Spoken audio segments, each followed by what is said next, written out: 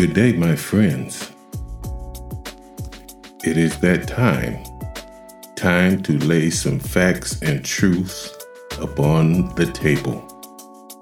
And I welcome you.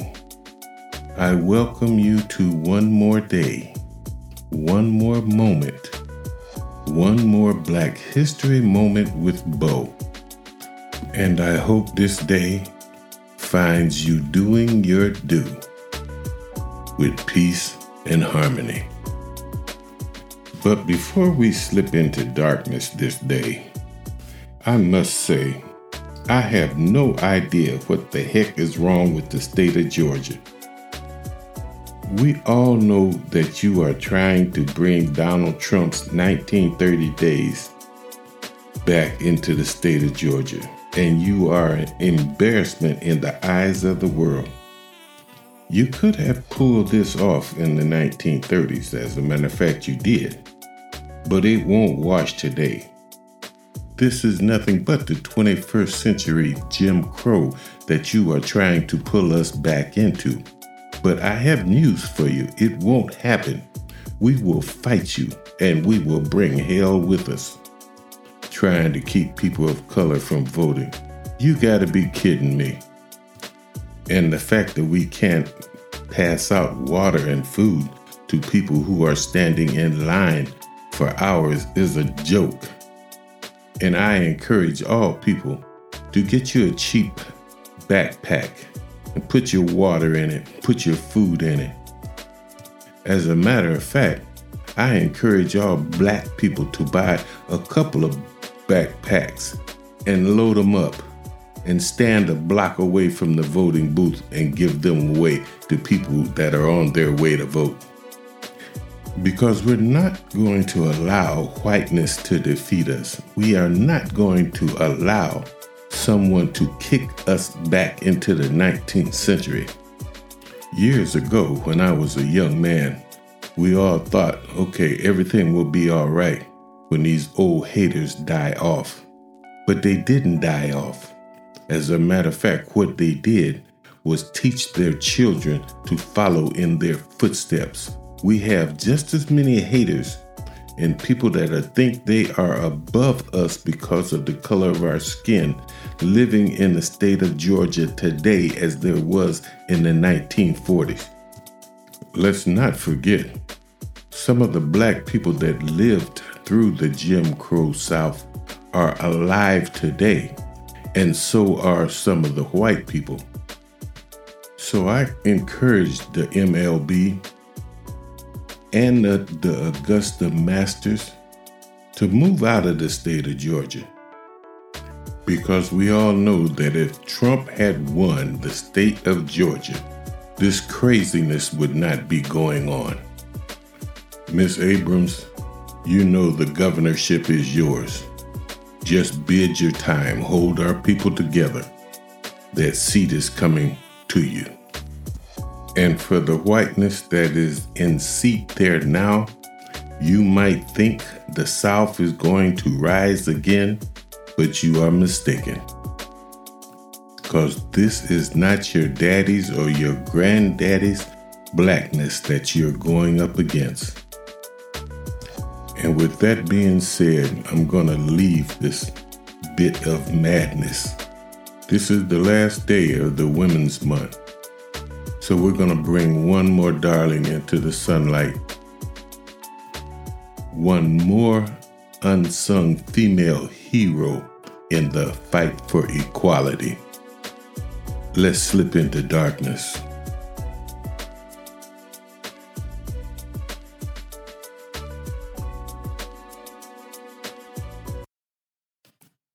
Dorothy Height was a civil rights and women's rights activist, focused primarily on improving the circumstances and opportunities for African American women.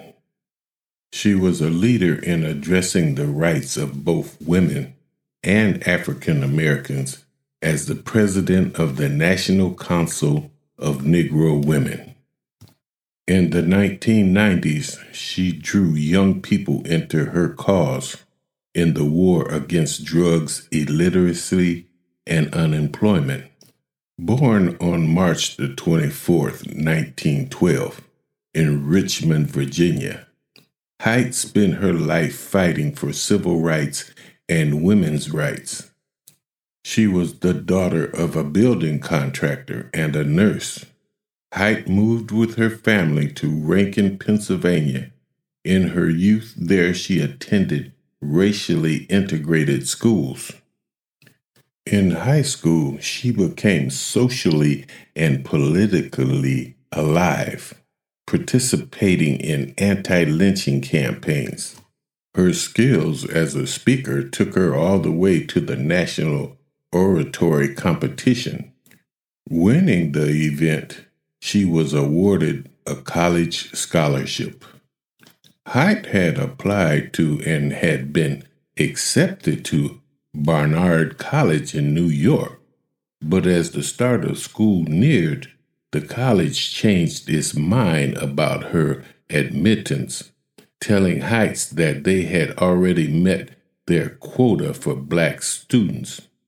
Undeterred, she applied to New York University, where she would earn 2 degrees, a bachelor's degree in education in 1930 and a master's degree in psychology in 1932.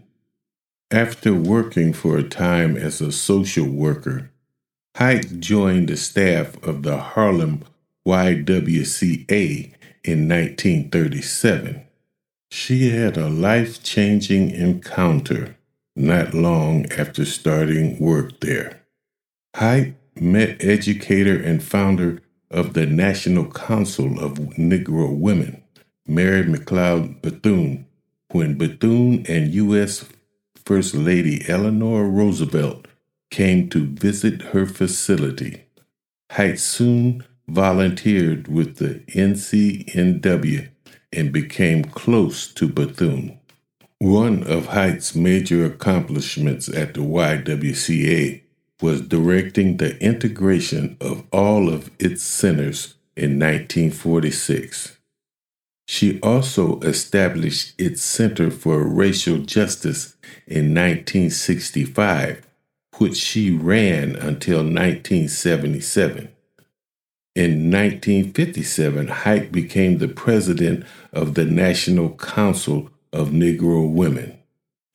Through the center and the council, she became one of the leading figures of the civil rights movement.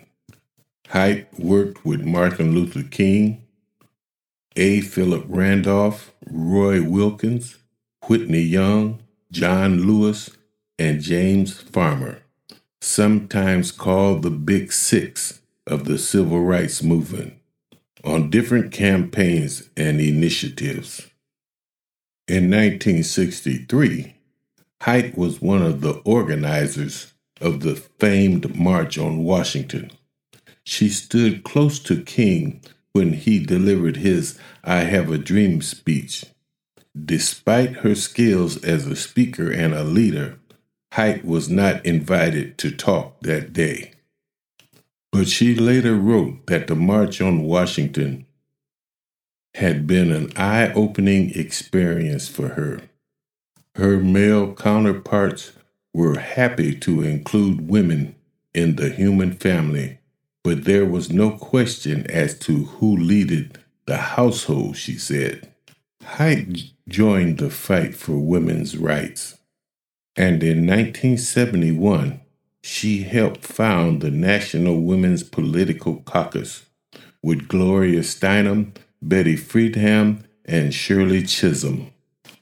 While she retired from the YWCA in 1977, Height continued to run the NCNW for 2 more decades. One of her later projects was focused on strengthening the African American family, and in 1986, she organized the first Black Family Reunion, a celebration of traditions and values which is still held annually. Height received many honors for her contributions to society. In 1994, President Bill Clinton awarded her the Presidential Medal of Freedom. She stepped down from the presidency of the NCNW in the late 1990s, but remained the organization's chair on the board until her death in 2010. In 2002, Height turned her 90th birthday celebration into a fundraiser for the NCNW. Oprah Winfrey and Don King were among the celebrities who contributed to the event. In 2004, President George W. Bush gave Height the Congressional Gold Medal. She later befriended the first African American president of the United States, Barack Obama, who called her the godmother of the civil rights movement. The former First Lady and Secretary of State Hillary Clinton was amongst the many who mourned the passing of the famed champion for equality and justice. Clinton told the Washington Post that Height understood the women's rights and civil rights are indivisible. She stood up for the rights of women every chance she had. On February 1st, 2017, the United States Postal Service kicked off Black History Month with the issuance of the Dorothy Height Forever stamp, honoring her civil rights legacy. Rest in peace, my beautiful sister. So there you have it, my friends. Another female fighting for Black people. Unsung, but in the trenches throwing blows anyway. And that music tells me that it is once again that time. Until next time, my friends, it has been my honor